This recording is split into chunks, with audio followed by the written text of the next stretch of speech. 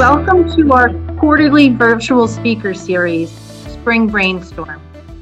This series is sponsored by the Kessler Foundation as part of our TBI Model System Grant, which is funded by the National Institute on Disability, Independent Living, and Rehabilitation Research. Today's presentation is by Mike at the Mic, entitled Transition to the World After Brain Injury. It is now my pleasure to introduce Michael Greenwald. Mr. Greenwald has been an integral part of the Brain Injury Alliance of New Jersey since 1992. A retired teacher, Mr. Greenwald currently serves as an officer on the Alliance's Board of Trustees. He has been a support group leader for over 25 years and was a strong force in establishing the Council for the Head Injured Community, now known as Voices Advancing the Brain Injury Community. Voices' mission is to champion and publicize the advocacy, rights, and needs of people who have survived a brain injury. Mr. Greenwald is the creator of Mike at the Mic, a panel discussion of topics related to brain injury that has become one of the signature events at the Alliance.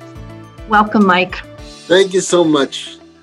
We're going to be talking today about a transition to the world after brain injury. We have a few objectives. First, to learn of the challenges that people with brain injury face when transitioning into the world after sustaining a brain injury. Second, to seek out how people with brain injury have endeavored to address the challenges that they have while transitioning into the world. And finally, to define what services and supports are helpful to people with brain injury as they transition into the world. We have a number of fantastic panel members, and I'd first like to introduce Sharon Nolte. Sharon. Hi. My name is Sharon Nolte, and I sustained a brain injury back in 2011 and finally diagnosed back in 2016 and have moved forward into a new life. I'm here as an advocate, and this has been one of the joys of receiving a brain injury, although I'm not going to say I would recommend it. But there are upsides to it, and that is there are people and places and therapies and treatments, and it's a very sharing community where you find a voice. And the doctors will speak with you, the scientists. It's an ever-changing field. I have memory issues. I have aphasia. I have multiple issues. But if you looked at me, you would think that I did not have an injury. And I think that's probably one of the most frustrating things for everyone that's here on this panel. But we do have a voice. We have Dr. Google and then there's the iPhone, which tells you where to go and how to get there. So I'm grateful for that. So better to have a brain injury in 2020 than 1980 for sure. So that's a little bit about me. Thank you so much, Sharon. Our next panel member is Scott Pullman. Scott, good morning. Thank you, Mike. Hello, everyone. So my story, as quickly as I could tell it, is this. About 6 weeks after my 40th birthday in the summer of 2017, I was living in Los Angeles feeling as optimistic about life as ever. There's a saying, life begins at 40, and that was true for me, but just not in the way I was expecting. I came down with a bad case of pneumonia, which I suspect I caught while spending a weekend right on the border of Mexico. I wasn't doing anything scandalous. I was just in a place where my immune system just couldn't handle. I got back to LA, told a doctor this. He didn't listen to me and dismissively sent me home, which gave me a very uneasy feeling at the time, but my nightmare had just begun because the next day I collapsed in my apartment and hit my head on something. I say, quote, something, because I can't remember the incident at all. But when I regained consciousness and called 911, I knew my life would never be the same. I did have a little bit of experience with someone with a brain injury because my niece had come down with an acquired brain injury a couple of years before my accident. So it goes without saying, this was a rough stretch for my family, which knew its fair share of rough stretches. But the good news is, as we'll explore in this Zoom meeting, I was able to bounce back eventually with the help of the Brain Injury Alliance, Kessler, and a few other organizations. It wasn't easy, to put it mildly, but with the help of all the professionals, family, friends, organizations, I've been able to rebuild my life. And in certain respects, not all, but some, as Sharon alluded to, my life is actually better than I could have imagined even before my life-changing injury. I've been living in New Jersey ever since, being near my family. I've made a lot of new friends, and I've enjoyed life a lot more than I ever thought I could. Thanks so much, Scott. It's good having you on our panel. Great to be here, Mike. Our Thanks. final panel member is Patty Thompson. Patty. Thank you, everybody. Thank you. Good afternoon. Thank you, Tom and Mike and the panel speakers and Kessler and the Brain Injury Alliance for allowing this service to happen. I am a brain injury survivor of 9 years. My incident occurred in 2014. It was a work-related injury. I was a 25-year veteran critical care nurse at the time. I was 47 years old, a single mother of 2 children, 2 teenage children. And I knew when I hit my head, that was the worst pain that I had ever encountered. It was beyond anything. I lost vision in my eye, my hearing, tinnitus, everything. The whole onslaught of post-concussion syndrome occurred to me over time. It was very insidious. I am grateful to the Brain Injury Alliance and my case manager, Deborah, who I credit for saving my life at the time, for helping me navigate this world of brain injury in receiving assistance in therapies and supportive services, social services as well. I did in 2018 sustained the loss of my 18-year-old daughter due to a massive head injury. And my 21-year-old son now is doing fantastic. But I did lose my job. I lost my place. I lost myself.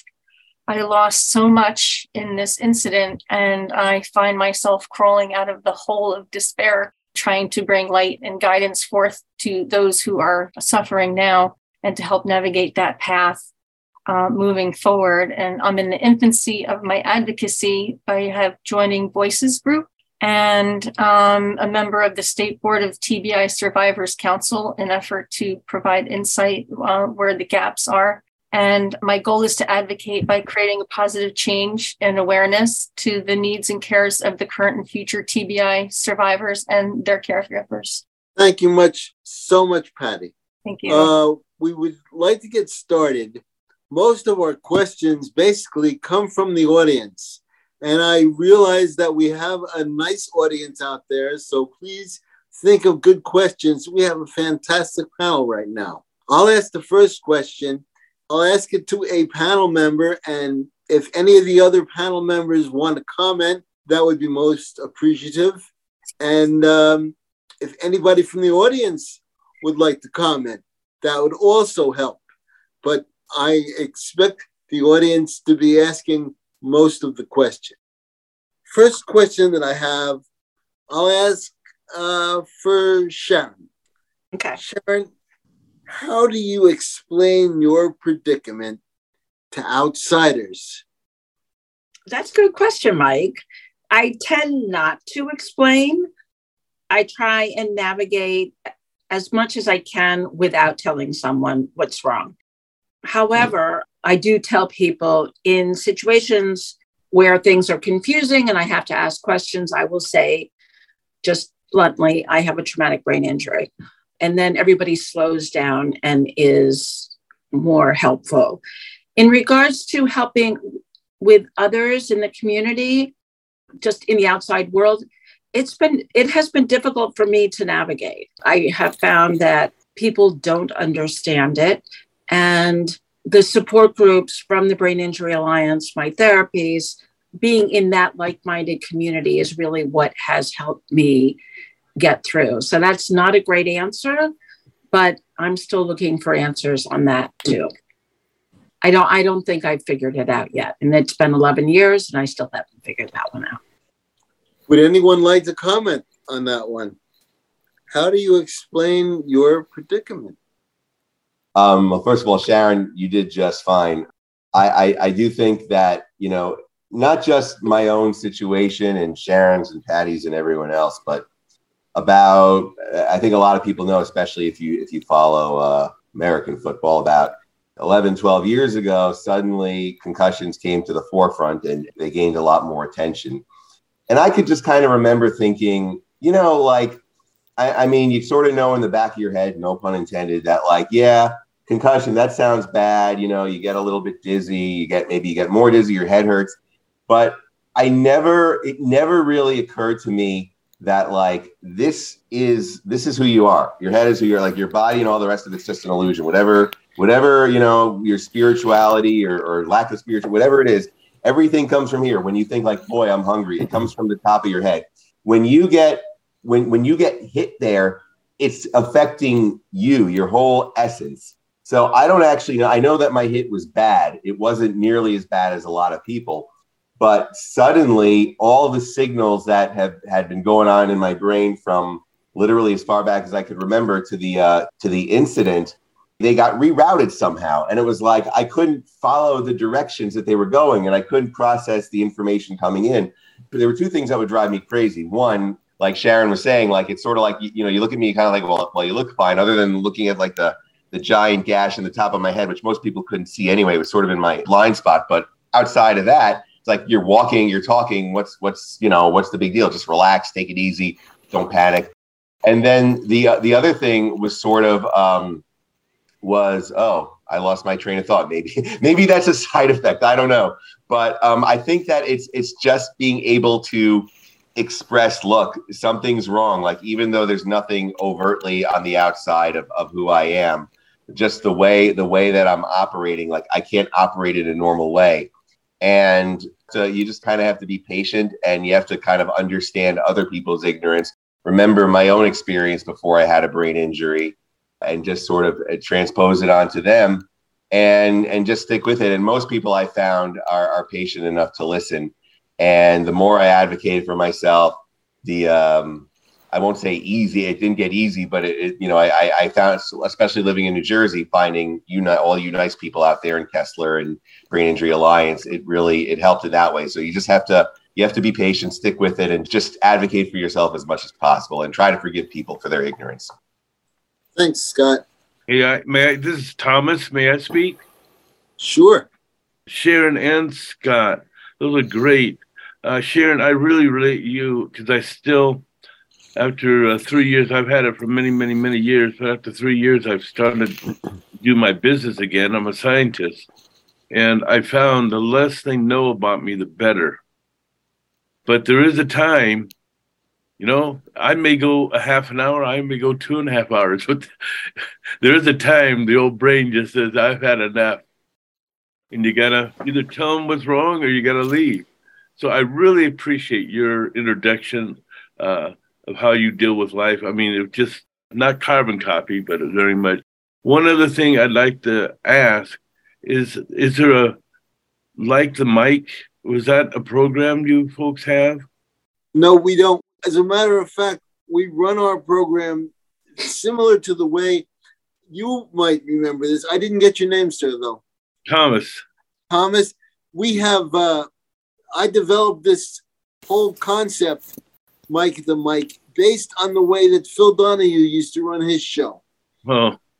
And that's what he did. He had a panel, and then based on the panel, the audience asked questions.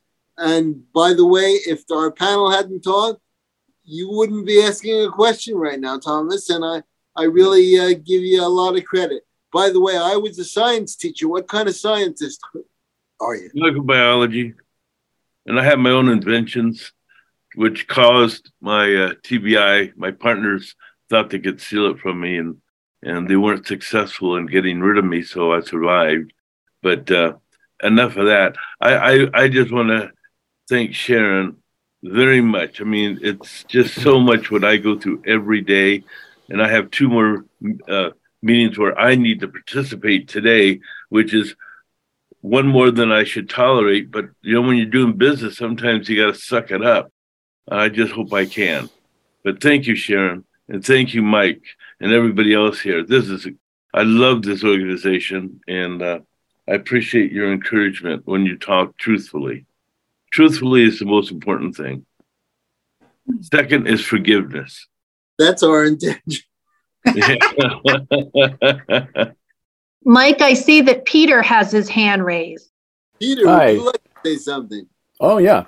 I want to get in touch with Thomas. I'm a retired neuroscientist myself, and getting back into science is something that I tried to do, but, I kind of found that, I guess I was dismissed a little bit. Of course, it was several years after my accident that I was able to start to look for work.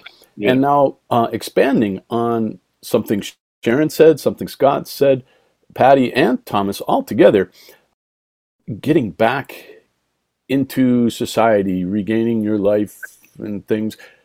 Sharon talked about decisions on whether to disclose her condition. And what have you found? I guess the person from Kessler could weigh in this as well. Talking to a prospective employer and how to negotiate, navigate that situation where you're talking about kind of an unpredictable well, what do you feel is important? As a matter of fact, that's a good idea. In talking to a future employer, what do you feel is important that you disclose? Well, it would depend on any difficulty you might have, movement difficulty, attention things. Some of these things will stick in the mind of somebody interviewing you and thinking, wow, no, we can't really have that. So I'm going to think of a business reason to decline their employment. How do we defend against that and advocate for ourselves well enough to be given a chance? Sharon?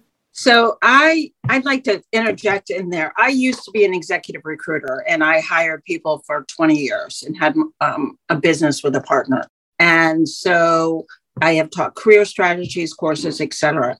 And I think it goes back to when we're looking for a position, and not that I've done it wonderfully, but it is all about networking.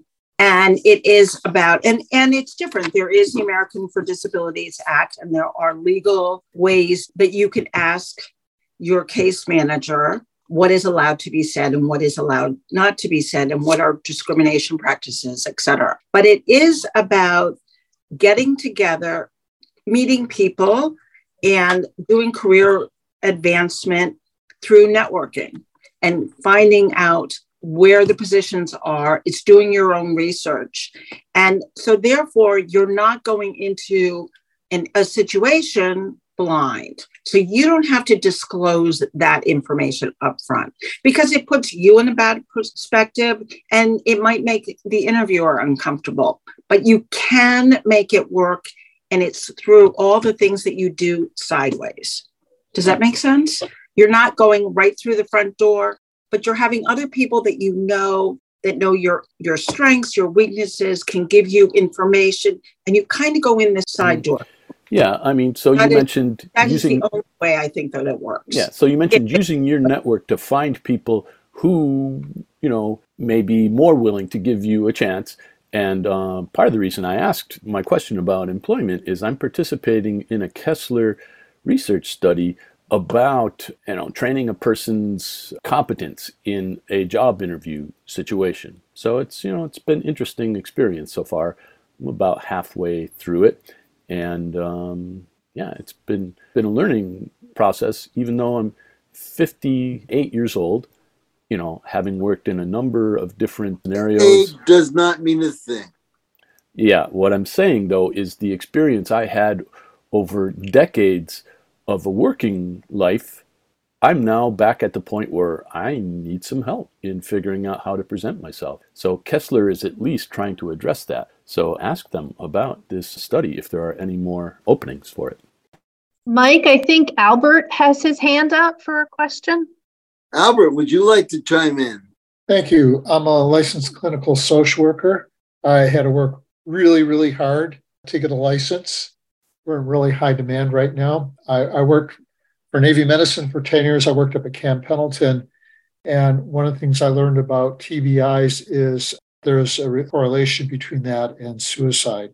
And I had a friend, his skull was smashed up and he ended up committing suicide years later. My history goes back when I was an infant. I was dropped on my head. I have bumps in my skull. When I was 14, I went through a windshield of a car, and about 40 years ago, I had a stroke. I've been in different studies at UCSD. Nobody told me about my brain damage until just a couple of years ago, and I actually saw the area of my brain from an MRI that was damaged. I did know that after my auto accident, in hindsight, I was a very angry person. One of the things I learned about what gives me resilience is groups. I joined Recovery International because they really help you with grappling with temper. So I'm brain injured and I'm an angry person, but I don't appear to be so because I have enough support to keep it under control. I also run a support group for the Leukemia and Lymphoma Society, and support groups really increase your social capital. And I just want to say one more thing about part of my success for employment is I focused on my passions, about what I was passionate about. That's why I'm with LLS and with Kids Turn San Diego. I'm like fake retired now.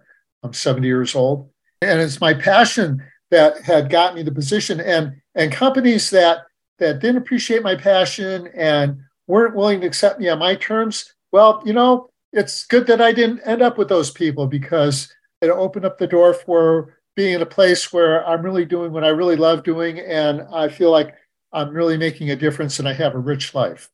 That's very admirable, sir. And thank you very much. We have I know a lot of fantastic people in our audience, and I thank you very much for chiming in, because it's one thing that these sessions don't plan for. We don't have questions which are scheduled, and I'm the only one that has the questions that are going to be asked from me. However, there are other questions that you might have in the audience that you can ask any of our panel members. I'd like to ask this one from Patty. Patty, where do you see yourself if you can't go back to your old job? I definitely could not return to my job. I became a liability. What kind of job did you have? I was a critical care nurse, neuro ICU nurse, coronary care nurse for 25 years. Due to the injury, I lost my executive functioning, my rational thoughts, my emotional regulation. My personality changed. I felt like half of me died that day, and this other self is emerging. But through that, and my situation was a single mother with no support. So my drive was to go back to work. I had to work. I didn't have an option. I didn't have any other income. I tried, and it was a major failure for me. I just could not function in my job. I was not safe. I was a liability. I was vulnerable, and I was vulnerable to other injury as a result. I would like to speak to the point of people trying to return to work with light duty, that there's no definition, no description of light duty coming from the workplace. And that feel like that needs to be defined for people with concussion trying to return to work if they can't make accommodations in an environment and the care and the stimulus for us, that we should not be returned to work on light duty. We should just be kept out of work, disability or workman's comp, whatever. And I would like to see workman's comp acknowledge post-concussion syndrome as a chronic and debilitating disease, and to satisfy reconciliation and payment for that. Thomas Quinlan, can I comment? Yes, sir.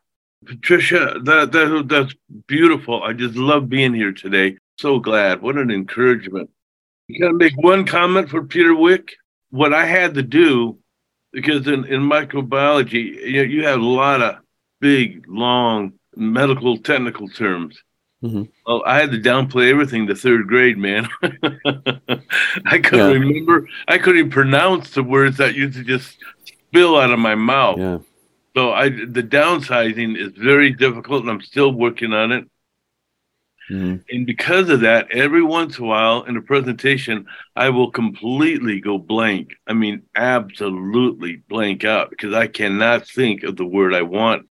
that would describe, 15 minutes of description, because that's a challenge when you're in the middle of a presentation or an interview and all of a sudden you go blank.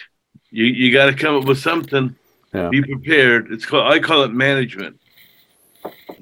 Be prepared to take care of problems as you grow. You'll see all the problems you have. Try to premeditate. If I go blank in an interview, what am I going to do? I might say, I'm sorry, I got to go to the bathroom real quick, and hopefully I can regain some foothold. If I can't, I'm just going to have to leave. That's all. Doesn't make me evil. Doesn't make me less of a human being. It makes me a human being that's trying to survive daily. So anyway, thanks for listening. And I consider it a complete honor and blessing to be with you guys today. Thank you so much. Well, I thank you so much for attending, Thomas. It was really good having you. It's good to be. There's another question from the audience. Lauren has a question. A lady, Lauren. Hi. Yeah. I'm Lauren. I'm a research assistant in the Center for Traumatic Brain Injury Research at Kessler. So I just had a question for anyone who feels like answering. So what is one piece of advice that you would give to yourself when you were newly injured, knowing all that you know now? Any of our panel members like to take that one? I'll take it. So definitely, if I could go back, to become immediately engaged with the Brain Injury Alliance and support groups for concussion, and to have the resources put forth, which I feel is a big gap from concussion, from diagnosis, and then treatment, because the doctors will say, oh, go back to work, you'll be fine, or just think you'll be fine and you'll be better, or go garden or do something. No, that doesn't work. The rehab needs to start immediately. The awareness of what's going on in your brain, to validate what's going on in your brain from somebody else, from a healthcare professional, and to guide you through this is paramount. Definitely getting help straight away, and keeping a journaling your days, your feelings, your headaches, how you're feeling, and then keeping a schedule of events, because boy, does that slip through the cracks really quick. Like you can't keep track of anything or anybody. So definitely keeping a journal, getting involved with the Brain Injury Alliance or other support groups, concussion, whatever, definitely puts you, I think, in a better place to heal quicker. Does anybody else on our panel have any comments? I know there are people in the audience that really would like to comment on that question. I can add a couple of things, because for me, I was in a real panic. Because one of the things I hated, and I understand how people intended it, but even then I understood it. But I hate when people say like, "Oh, you just got this brain injury. You're new to this." It was almost like a little bit dismissive, like whatever my panic was. It was like, relax. You just had your, this just happened. So of course you're gonna be upset. And there's truth to that, because there are certain things that early on. Coincidentally, let me just share this real quick. I actually bumped my head just a little bit on a bus. Like I didn't see like there was a metal, like beam like above the seat. I was okay, but I was reminded like for about 10 minutes, I was completely disoriented, and it was like, well, I've been through this before. Just relax. It was probably like 1% of my TBI, but just remembering that feeling of disorientation and that panic. So I think that when people panic right away, I'm not going to say calm down, but just understand what that is. Understand that that's like a new feeling, and that you articulate that you need help. But at the same time, understand that it's not like certain things will get better. Some things didn't get better, but other things did. So after a day, a week, even a month, if you still have that feeling, just advocate for yourself. But don't think that it's permanent. There are ways around it. There are help. So I think that's the one thing, instead of panicking so quickly, knowing that there was hope, there are people who can help, I think I would have maybe felt a little bit less panic. Thanks, Scott.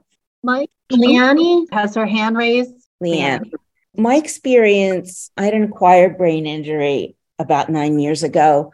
And my experience was that, it's one of these invisible brain injuries. I mean, there was a time when I couldn't really walk and my balance was way off, and I had a lot of vestibular issues. And some of that remains. Not the vestibular is really the only thing that is physical that I deal with for the most part. I thought I was going to be okay in like a couple months or something. Like I had no idea what had happened to me. I remember I was in an elevator at the hospital, and, you know, somebody was just being friendly, somebody who worked at the hospital. And I said, oh, I had a hemorrhagic stroke or whatever. And he's like, oh, you've just been handled he was being sympathetic, and he said, you've been handled like a big, difficult thing. And I was like, oh, you know, because I didn't know anything about it. And I sort of look back at that as like helpful, because he was being very sweet and sympathetic.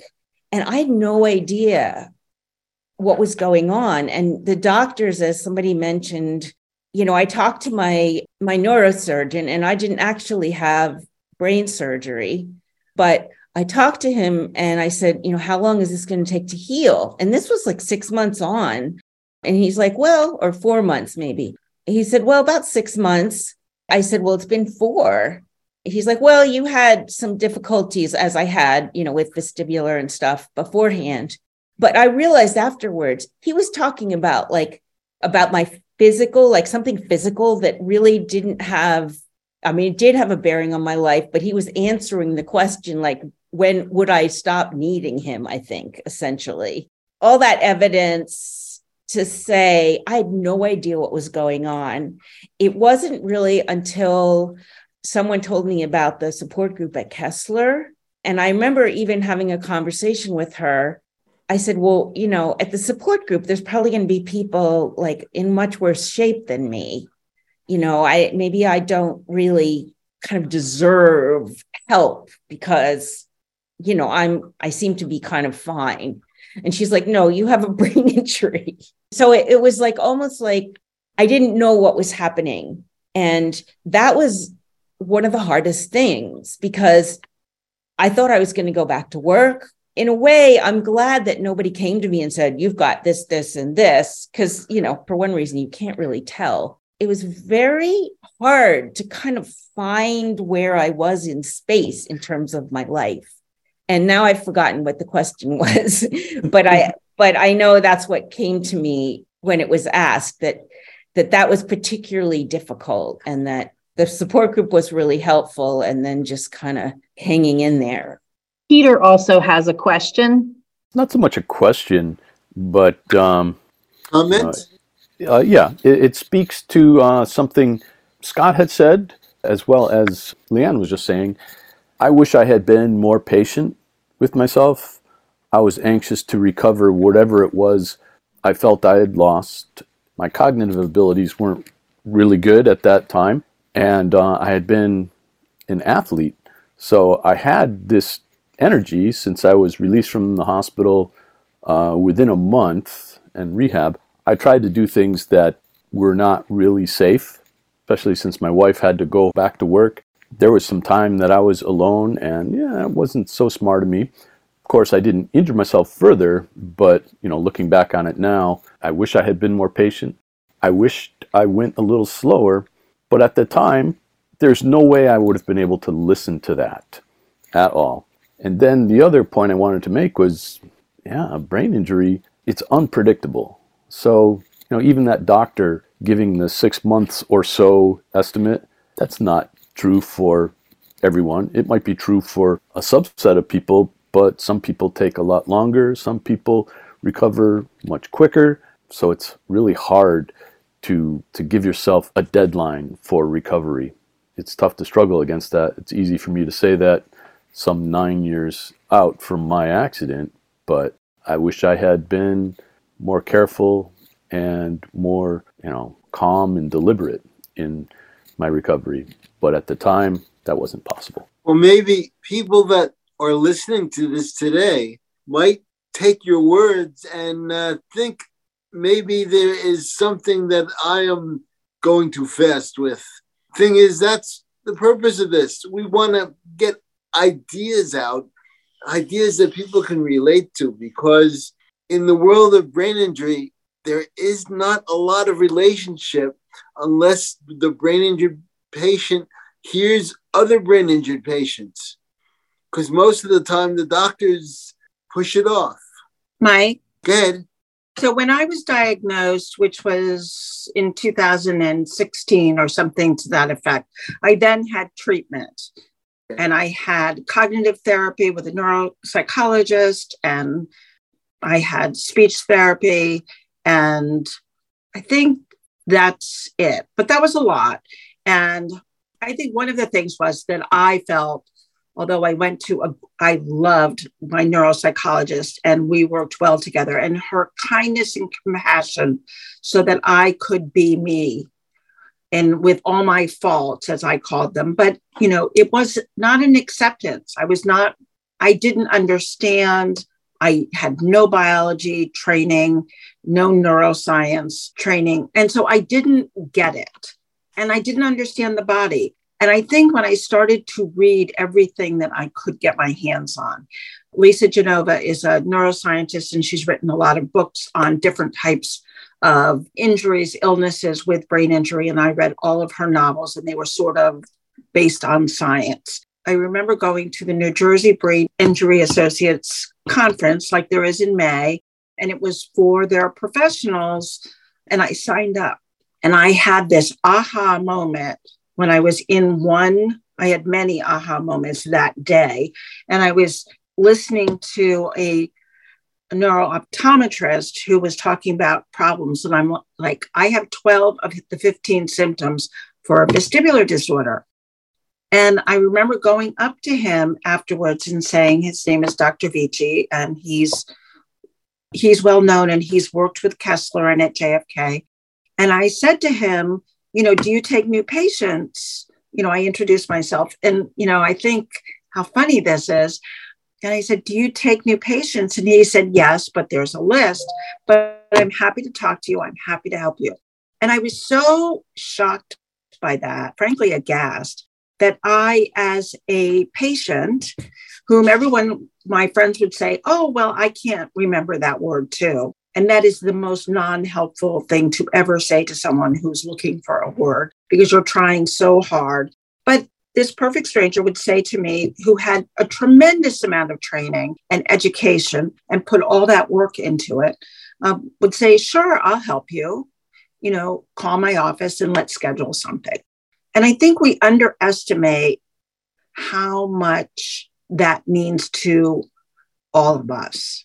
Not every doctor is going to be that way. Just like I remember the support group when I was always a caregiver, and all of a sudden I had to become a survivor, and I had to talk about what my problems were, and I couldn't talk. And believe it or not, and this woman, and I don't remember her name because I can't remember names, she was sitting sort of next to me, and she got out of her seat and came over and held my hand. And she said, it's okay.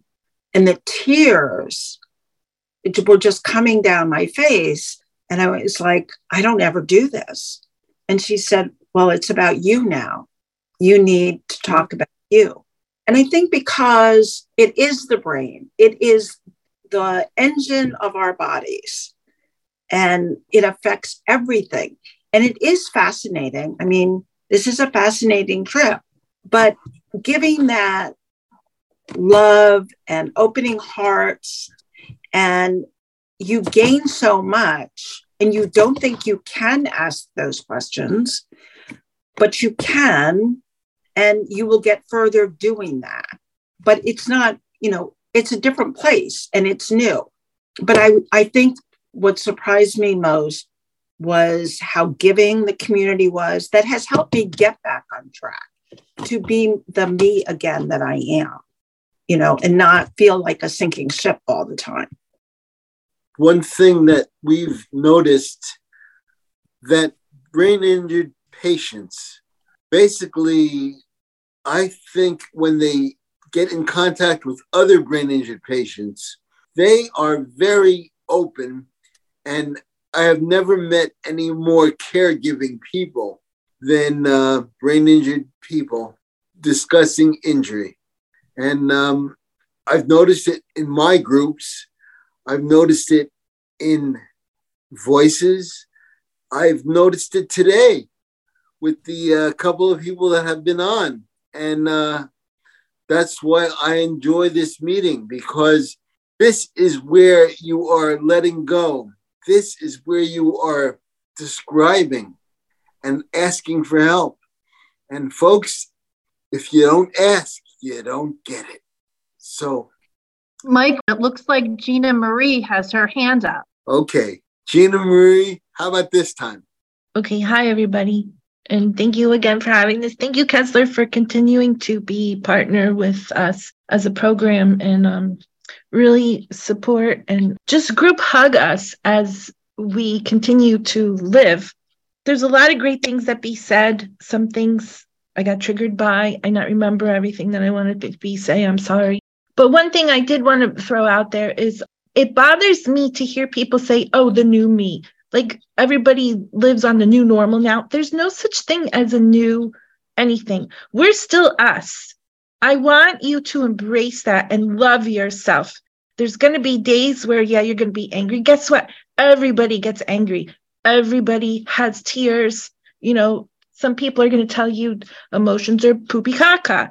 But if you think about it, every life tragedy, like a passing away, they have this cycle that you go through. So who's to say that our cycles, just because we're not on the same timeline as supposedly these studies tell us to be, means that we're dysfunctioned or, you know, we're not healthy enough.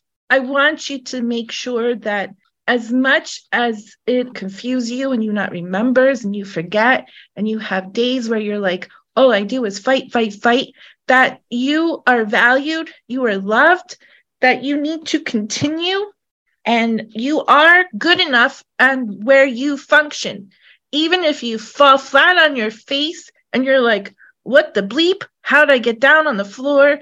You're still worthy of respect, because I heard a lot of things being said, like, you know, how do you fight for this? And how do you express yourself? I feel that our society has to box label everything. And I think that we limit ourselves too much to that, because they have no idea how much power we have because we are still here. There's a purpose we're here. And I'm getting off track because I raised my hand because of something someone said, but I really appreciate the program. I love you guys, despite some of you may, you know, loathe up on my wretched soul, but I want to send group hugs to you peoples and let you know that you inspire me, that you help me fight on days where I just want to like stop, because a lot of these programs and laws in place, it's very more on oxy, where you have to fight and continue. Thank you for listening and allow me to be part of your lives. I very appreciate it. Marie, thanks for being part of our conference today.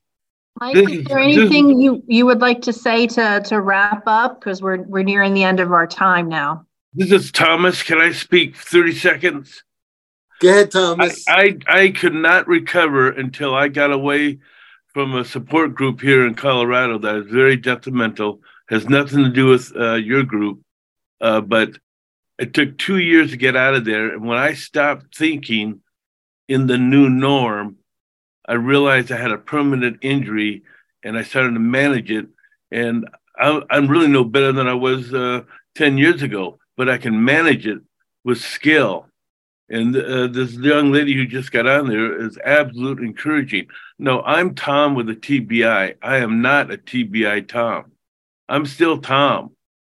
You know, don't take that away from me with the new norm. I'm going to still be Tom. I just have a TBI. So I can't pronounce your name, sweetheart, Gramaria, but thank you. What an encouragement you are. Everybody, we have to stop soon, unfortunately, but if anybody would like to make a closing statement, any of my panel? Mike, we go through our lives, living our lives one way that we've accustomed to. And then one day it changes because of concussion, head injury, damage. And then we do follow a path of recovery. And in that time, it's a darkness, it's a fog, and we don't understand what's going on with ourselves.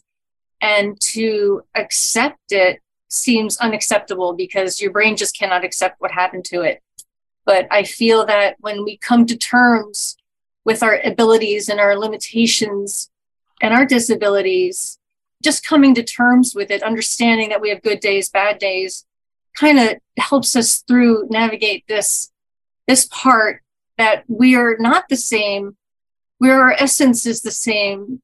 Some things change, but that we could jump off of that and continue our path on to healing. And with help with therapies and stuff that definitely, and medication definitely promotes a better outcome. Thanks so much, Patty. Thank you for that wrap up, Patricia. We appreciate it. We want to thank Mike and all the panelists today and all the audience. Tuned into our podcast series lately? Join our listeners in 90 countries who enjoy learning about the work of Kessler Foundation. Be sure and subscribe to our SoundCloud channel, Kessler Foundation, for more research updates. Follow us on Facebook, Twitter, and Instagram. Listen to us on Apple Podcasts, Spotify, SoundCloud, or wherever you get your podcasts.